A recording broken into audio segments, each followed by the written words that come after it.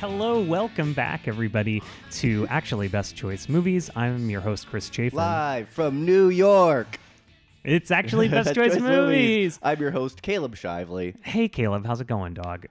Quite okay and very well, thank you. How are you, Chris? Good. I gotta say, since now we've been on this bi-weekly schedule for a while, and I gotta say, I've been really feeling it lately. It feels like a long time in between episodes. Oh, yeah, I get excited, too. I get to talk about movies, practice more in between with strangers. Do you do that? I think you're just talking about conversations, I think is what you mean. I think that is the correct term. Like, people come up to me who know I like movies, like, oh, hey, you see anything good? And I'd be like, yes, here's a quick couple things. That's great. Yeah. Which is what we're going to do. But you look at this like a regular conversation as practice for the podcast. Is that? No, I guess I don't. I guess I look at it as a way to keep talking about movies all the time. Fantastic. Yeah. I just realized this part of the show isn't supposed to be this long. So this week on ABC Movies, we are talking about two movies, as always. The new film is 2019's The Farewell, directed by Lulu Wang.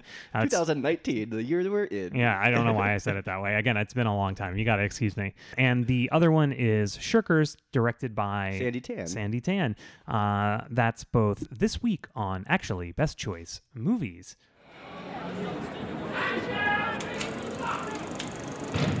But before we get to any of that, Caleb, what have you been watching this week, dog? Well, give a quick shout 2 out. weeks. 2 weeks. 2 weeks. Give a quick shout out to TS4, which the TS stands for Toy Story.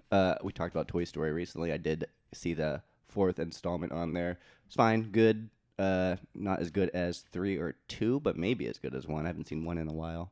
We were talking shit about Toy Story 1 on the last episode. Animation-wise, they do some beautifully wonderful things. And also Key and Peele are in it and kind of steal it for me.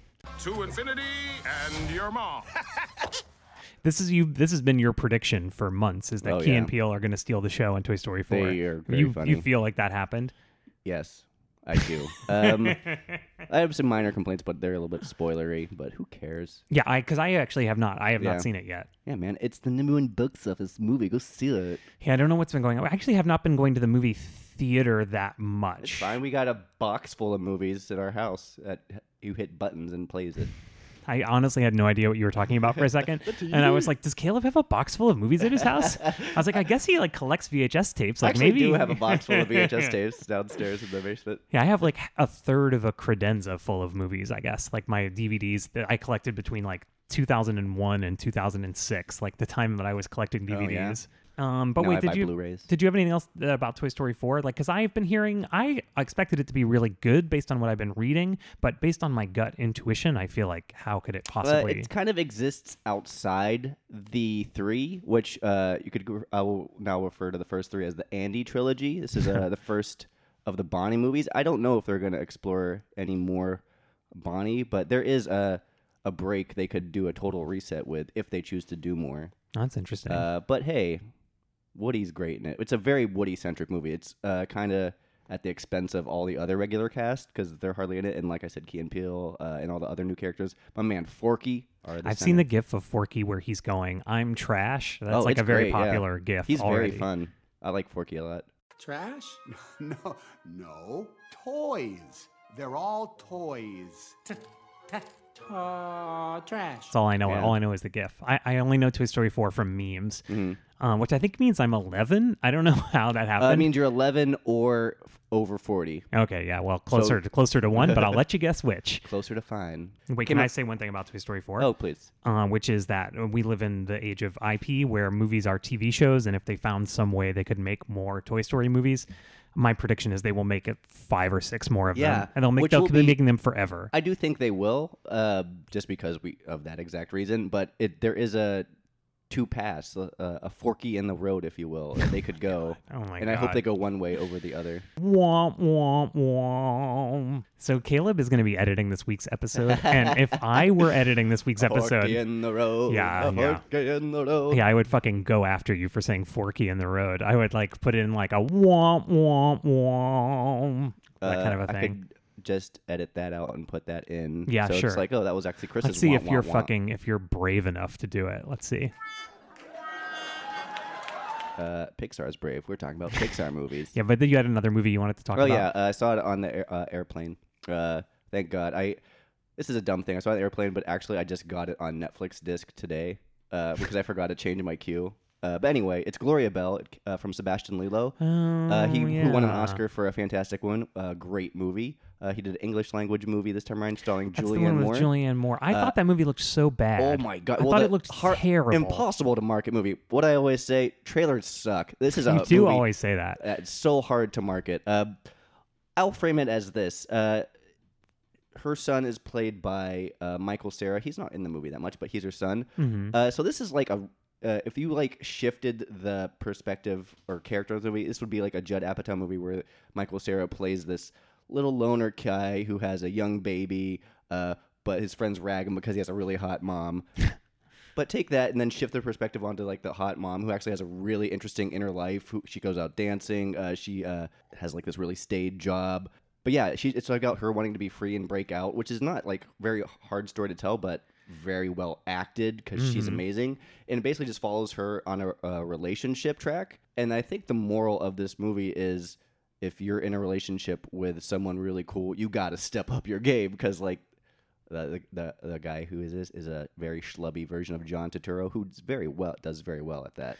Caleb, that's interesting to hear you say that because I don't know if all of our listeners know you have I'm sure they do. Like you are someone who has a cool wife. So did this hit home with you because you have a cool wife? Like were you like, yes, I agree with this. I'm cool and treat her very as cool as she needs to be because she's very cool. But yeah, John Turturro did not step up his cool game. He did not step up his cool game.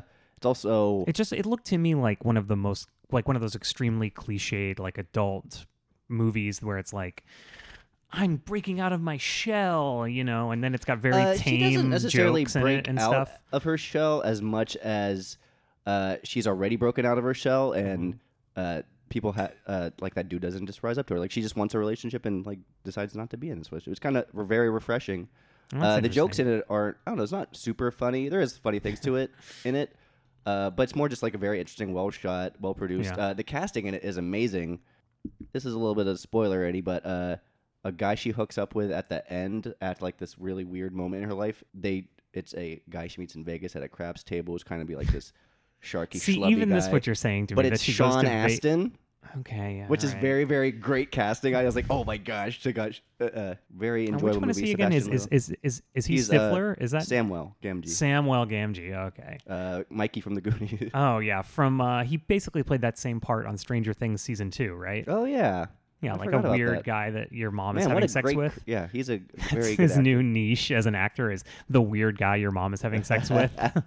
Get it, Sean Astin. Yeah, great. I mean, I'll take it. He also played Rudy, so yeah, root for him. The underdog, while he's under your dog, if your dog is your mom. If your dog is your mom. Yeah. Gloria Bell, check it out. It's probably streaming. I can't echo that statement. I'm Sebastian not going to say Lello, that you should check it out. Who directed Fantastic Woman, which is, again, an astounding movie. Yes, I've heard that's a good movie. I've heard that's a good movie. Oscar winning. Great. But yeah, great director. But it's often, we've talked on this show many times about a very good non-English language director who comes to Hollywood and makes like an absolute piece of garbage movie. Mm-hmm. Like, what's his face from The Lives of Others? Oh, sure. Yeah. Like he made like one of the worst movies of all time. This is like terrible. That's true. The Tourist. I would also say that just because they don't know how to do Hollywood. The Lives of Others was just an okay movie too. Yeah, sure. Yeah, for my part, I've been watching a lot of stuff at home. I've been watching this Nicholas Winding Refn show. Have you been watching this? I would like to. His 13-hour-long movie. His 13-hour-long movie. So it's like 6 episodes, but each episode is an hour and a half, like give or take, which is fucking nuts if you think of it as 6 movies, which it is. It's called Too Old to Die Young. Miles Teller, I believe. Miles Teller, exactly, yeah. There's other good actors in it I don't remember right now. So it's like 6 different movies, right, that are each like an hour and a half long, and it is parts of it I find so boring, like so like wildly boring. Like he'll definitely spend like a full 5 minutes slowly panning in a circle around a room. Oh, he does that, yeah. But he does it in every episode, and he does it like 10 times every episode, and he takes his fucking time every time that he does it. That's cool. There's lots of like colorful lights, a lot of like men being very manly, you know. I can't tell if he doesn't. Do you think he hates women or he just loves men? I think he is an egoist, so that goes along with him being a masculine person. But Kristen Scott Thomas and Only God Forgives had a lot to That's do. true, yeah. I'm trying to think of the Pusher. The women in this show, the women in this show, Rising had 0 women. That had 0 women in it, yeah. And he made that Neon Demon movie that was all women. Yeah, that's true. Right? But it was about women killing each other. You know, so that's kind of a weird thing because that means you get to make a movie. People killing each other. You can get to make a gruesome movie where a bunch of women are murdered, but it's like a woman does it, so it's okay. You know, like it's kind of a trick. Like we're on to you, Nicholas Winding Refn. Yeah. Is that even how you say his name? Like, do you have any idea? Refn is correct. I always don't know if it's Winding or Winding. Winding, yeah, I have no idea. Or Wingding's the font. But so that's been taking up a lot of my time. I fall asleep when it's on. This show is so quiet that I fell asleep while I was watching it. And then I woke myself up because it was so quiet that my brain registered it was quiet. And I was like, oh no, like did the TV turn off or Amazon stop playing or like something's wrong? And I woke up, but it was just a scene. It was just a scene was going that had no talking in it. And it didn't have talking for like a while after I woke up, you know? Wow. I'm a big fan of his, so I have been meaning to check that show out. It's like really a commitment. And of Miles Teller. It's really a commitment. Miles Teller is great, but he's not even in every episode. That's good. Because I'm also waning on Miles Teller. Oh no. I feel like I'm getting a lot of conflicting information from you, Caleb. Just on my Miles Teller opinion. And I did finally watch The Love Witch, which I've talked about before. Yeah, I've been meaning to watch. Yeah, so I watched it finally. Anna Biller.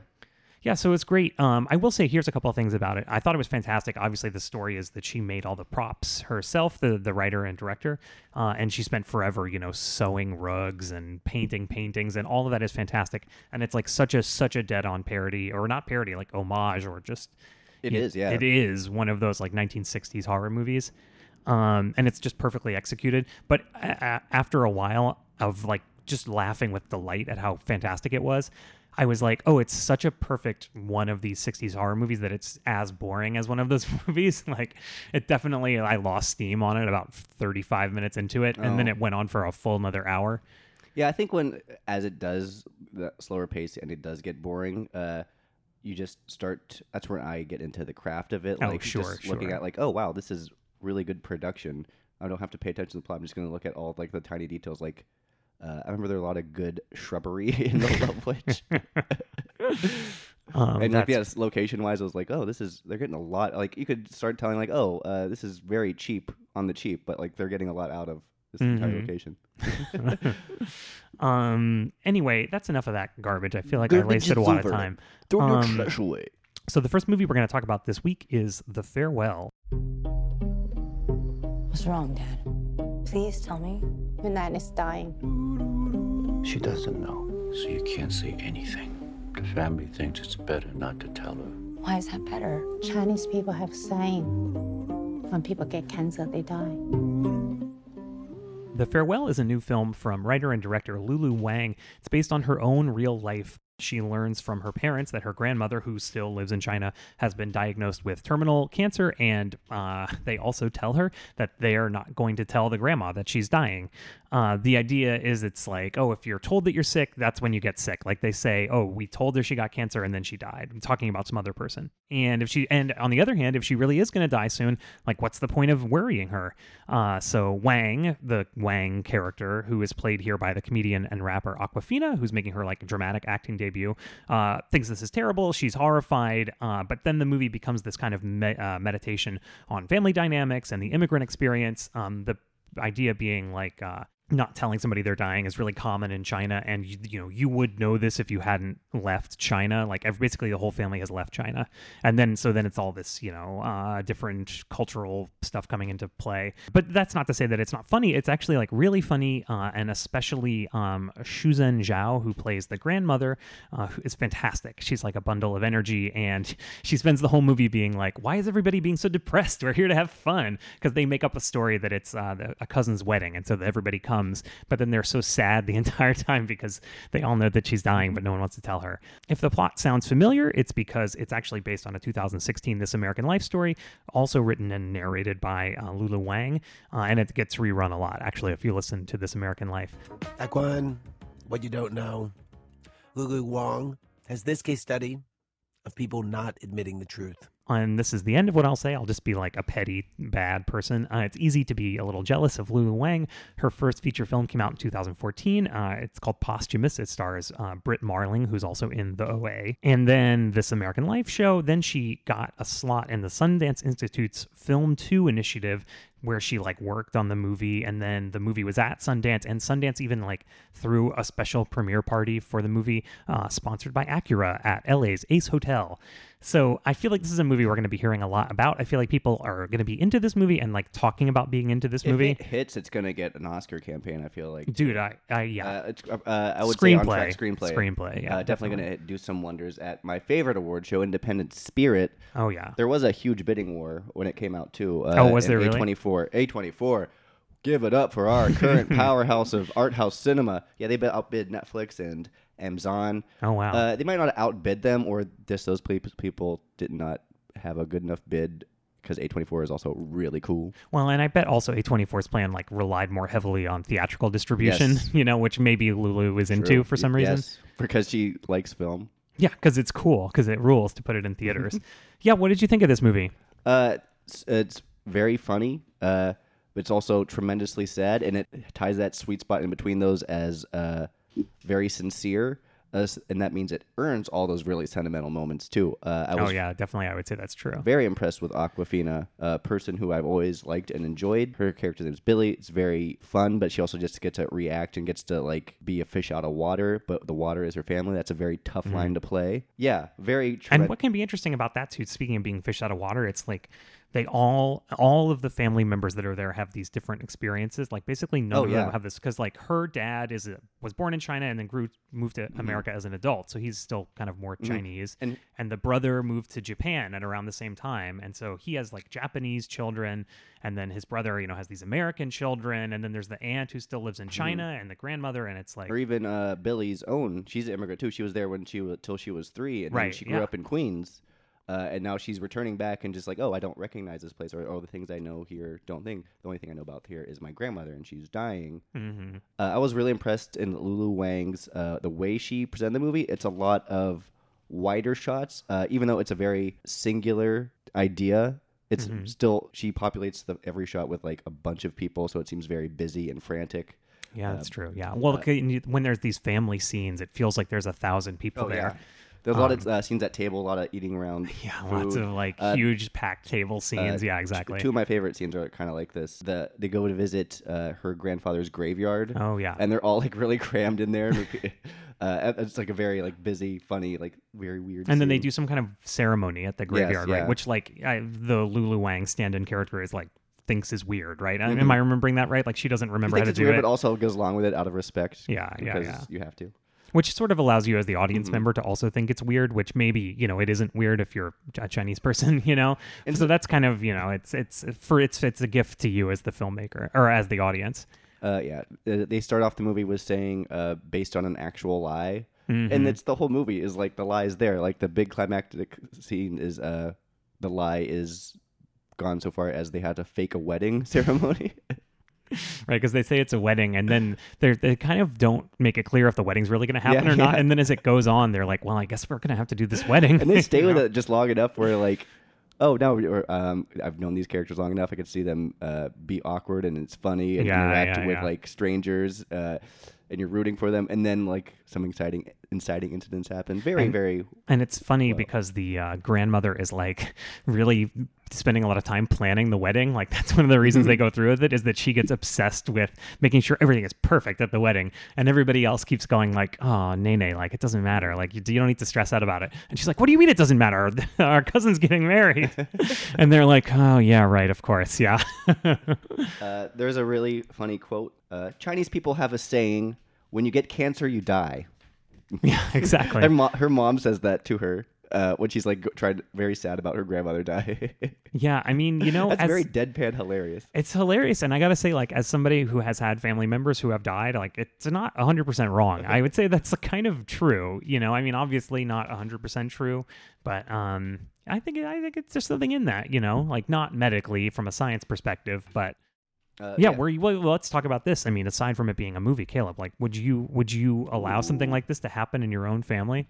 Let's say that this was happening in your family. No, I wouldn't. I think the tradition of it all is why it happened for Billy and Lulu Wang. I mean, ultimately, if you think about it, if it's all trying to get the family closer together and in that way, Nene succeeded in dying. They had to all keep band together and get closer to have this lie to bond over, and that ultimately got them together. So Nene won in the end by dying.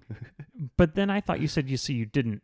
But so you're saying you would want to tell the grandma? Oh yeah, I'm all about people knowing their life. No, I mean, first of all, that's very disrespectful to your elders, Caleb. If your parents' generation decided that this was what has to happen, you know, it's beyond respecting them. Screw you, mom and dad. Obviously, you should respect your mom and dad. Caleb, how many times do I have to say on this podcast that I'm a good boy, and you have to respect what your mommy and daddy tell you to do? Like, that's just part of being a good boy, you know? So you would tell? No, I would not. I would not tell. You would not tell them. I would respect my parents. And also, I would think, you know, what's the point? You know, if I guess I think of my own self.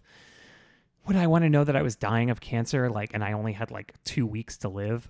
You know, I honestly don't know. Like, maybe not. Maybe I wouldn't want to know. It seems terrible. You know, it takes over. Because you're very nervous. It makes you very nervous. You know, you were talking a little bit ago about Awkwafina, and you were saying you thought she did a really good job.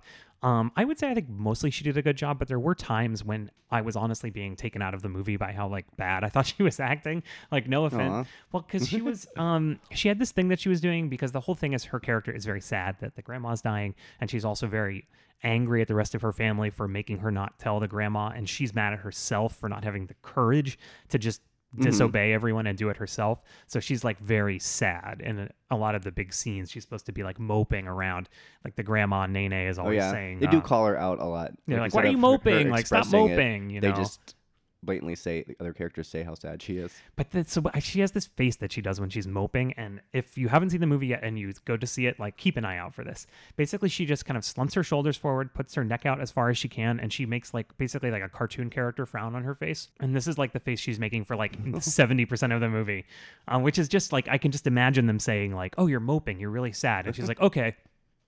You're like, well, if you were in like a play for children, that would be a good thing to be doing. But like, maybe like tone it down a little bit.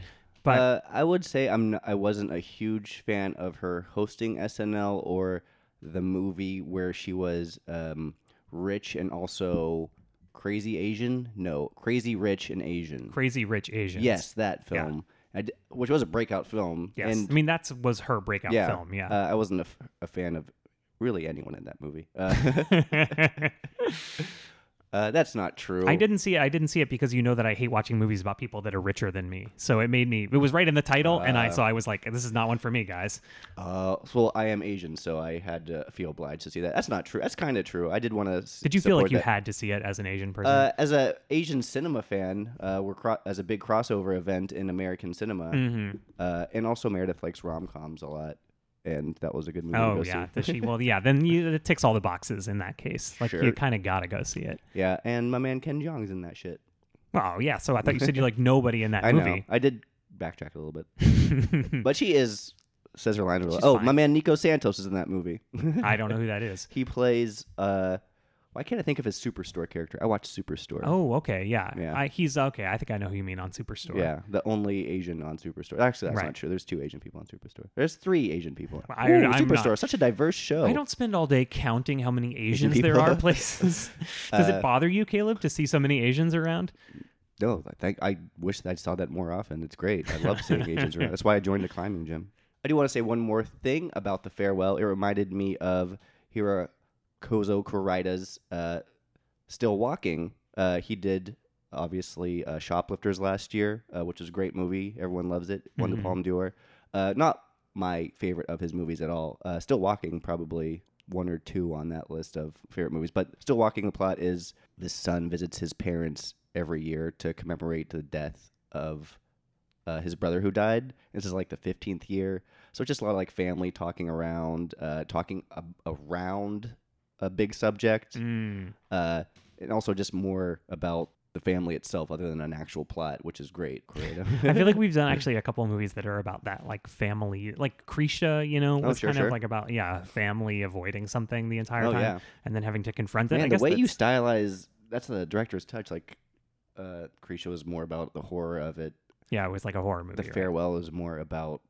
I mean, it's like kind of a comedy, yeah, I would say. It's like a sweetness thing, yeah. One thing I would say about The Farewell, too, so I was talking in the introduction about how it started as a This American Life story, then went through this Sundance program. It is, I would say, especially once we get to talking about the next movie, Shirkers, it's a very straightforward film. It's very much like a screenplay that came out of screenplay class. Like, it starts somewhere, it goes somewhere, it has a, like... well-defined characters, and everybody's like going towards a goal, and then something happens. Act structure, climax. Scene. Yeah. And it's a very much like an independent movie in that it's like just a couple locations. It has that kind of indie movie feel. Where there's just like dialogue scenes and people being in kind of very naturalistic environments. I would say it's also a little bit of a feat in the fact that it's an English movie, an English distributor. But it's mostly a lot in Chinese. It's mostly in Mandarin. Mandarin, maybe 60, 70%. Yeah. And you don't really even think about that at all because it's just a good movie. Would this be eligible for best foreign language movie? No, it has to be produced outside of the United States. Yes, and it wasn't, even though it was filmed outside. But what about Roma? Wasn't Roma produced in the United States? It was in his own studio, which is in Mexico. Okay. Yeah, that's interesting. But yeah, it was very much a straightforward film, and I think it's sometimes a movie like that is great. It's a movie that's like 90 minutes long, right? I think. Yeah. And it's like straightforward, kind of funny, kind of sweet. It's very easy to watch. Like I would, this is the end of the show, but I would definitely recommend watching it. I'm not going to say it's like the best movie of all time, but I think it's very well done. It's very well done, and it's great to watch. My top movies of the year, but I would say it would be in my top 10 so far of 2019. It's like a good episode of a TV show or something, A great episode of an anthology series.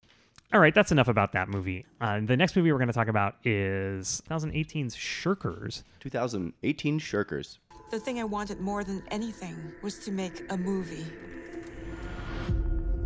I had the idea that you found freedom by building worlds inside your head. That you had to go backwards in order to go forwards. But I never imagined it would end this way. Singapore, 1992. A teenager dives deep into DIY culture, bringing bootleg copies of movies, self-published zines, and like-minded friends along.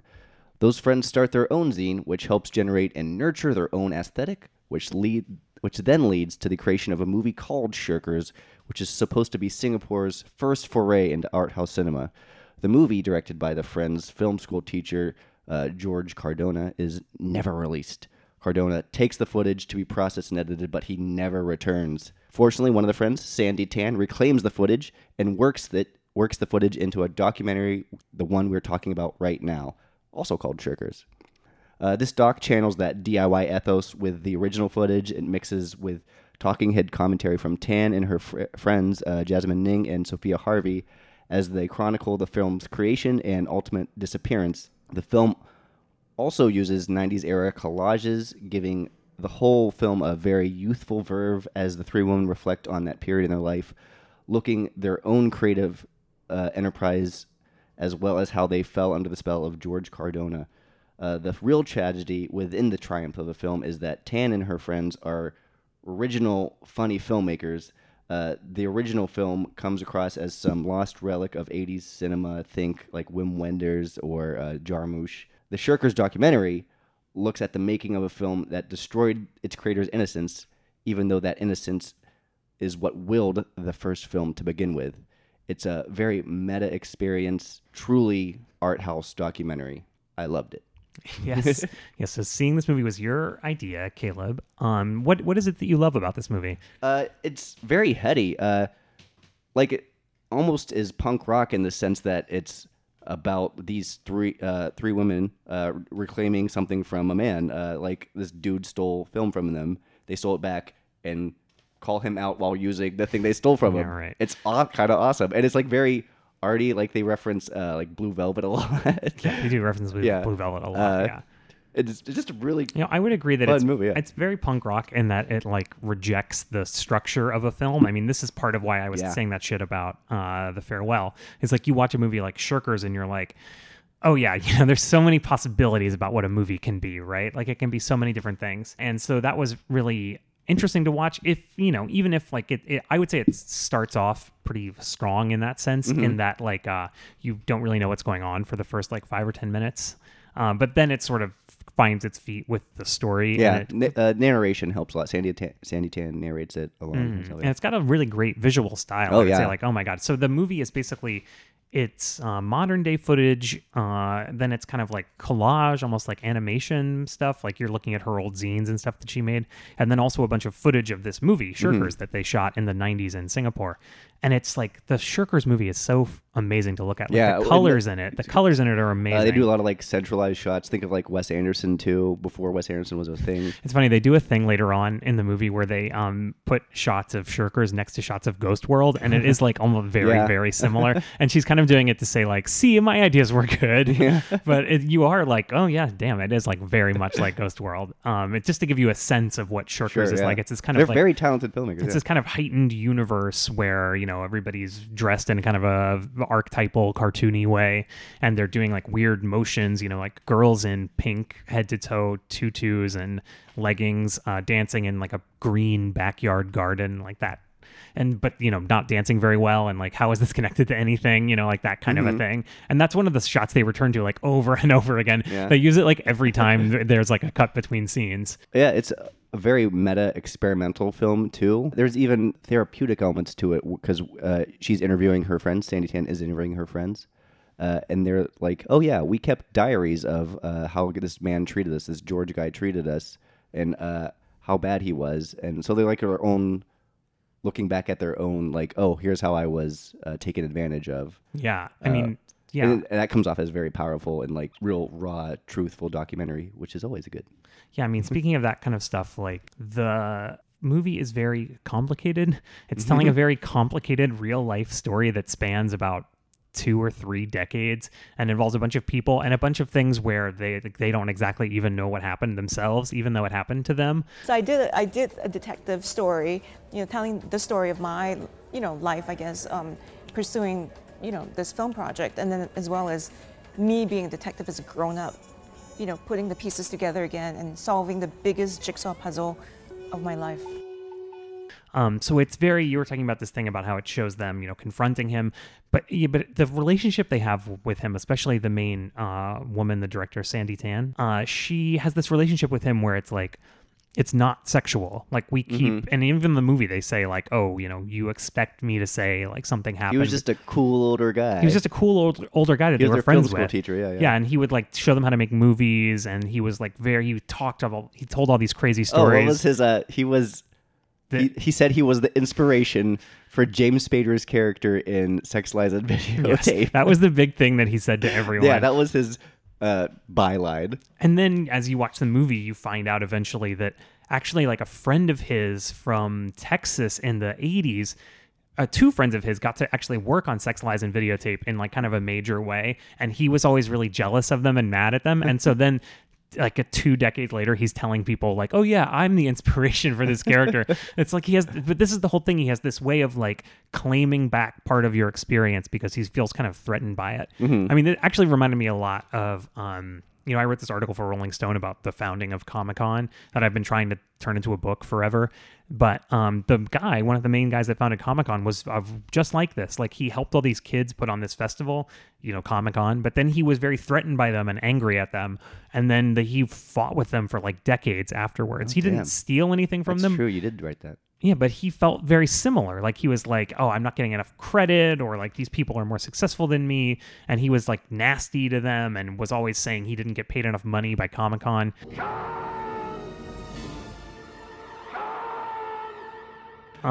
This movie is very one-sided and righteously Sure, so. yeah, definitely. I don't need to hear this dude's experience because he did like just ruin these girls' like creative experience. Like they were very excited to make a movie for Singapore too. Yeah.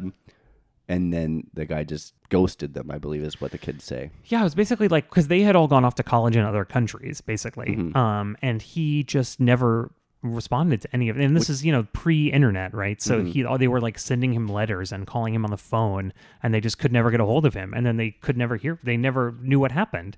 And, they were all bereft and they were so upset, but there was like, in a certain way, nothing they could do, Oh, we also should say this is on Netflix. You should go watch it right now. Netflix bought the distribution rights to it. We try to help you out, get movies you can see that are really good, give you an actually best choice. Go see this movie right now on Netflix. Yeah, it's a very complicated story, and it's told with a lot of imagination, I would say. And it steps up to its game, like a thing that I love that this movie did, because it showed its own footage of the original movie. They put the credits in for the original movie too. Like it makes it seem like it actually existed. It gives like these people their proper due. It helps it like take back for these people as well who actually put work into a movie they did. Yeah, all these people who put in so much work to help make this movie happen. It's hard to make your credits that impactful, and this movie has impactful credits. That's true. It's true.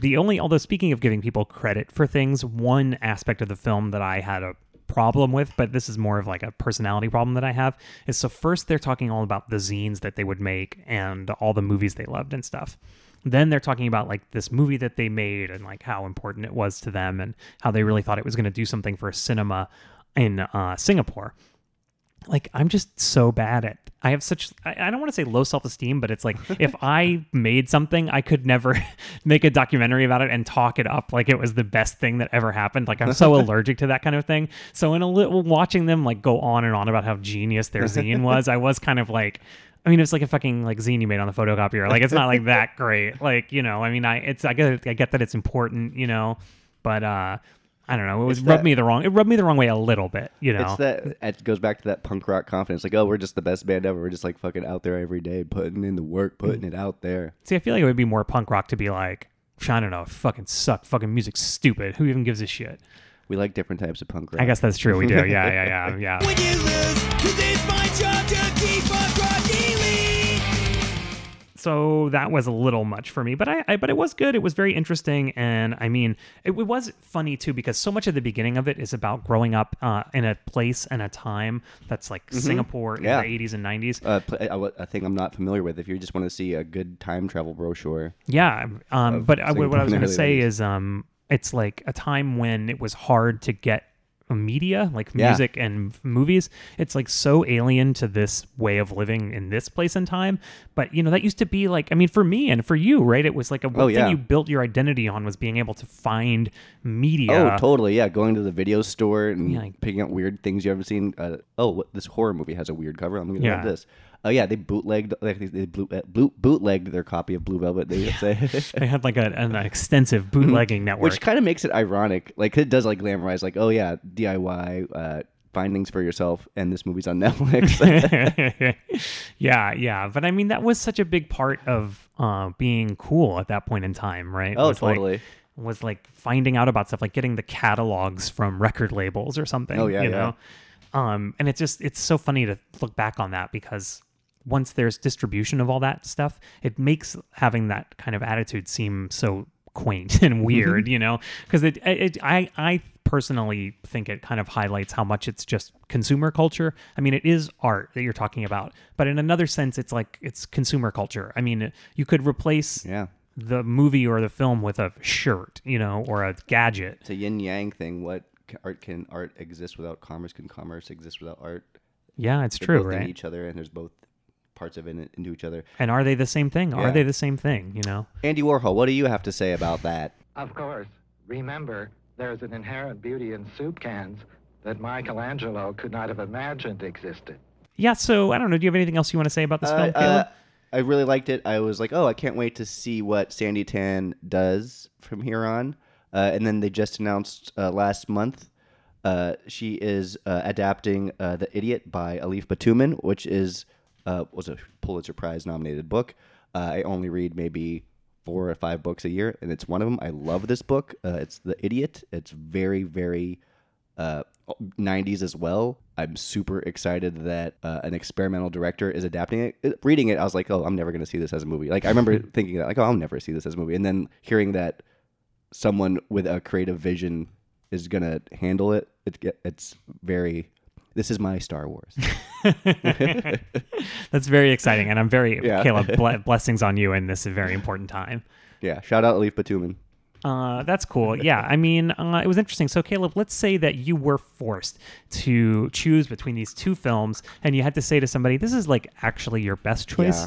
Yeah. What are you going to say? What are you going to say? It's tough. I do really like both movies, and they do offer stoke different flames for me. Different flames? What is it? What do you mean different flames? I'm on fire all over. It is hot in this room. Like, is that what you're talking about? No, I was just talking about like they both itch different different itches I have.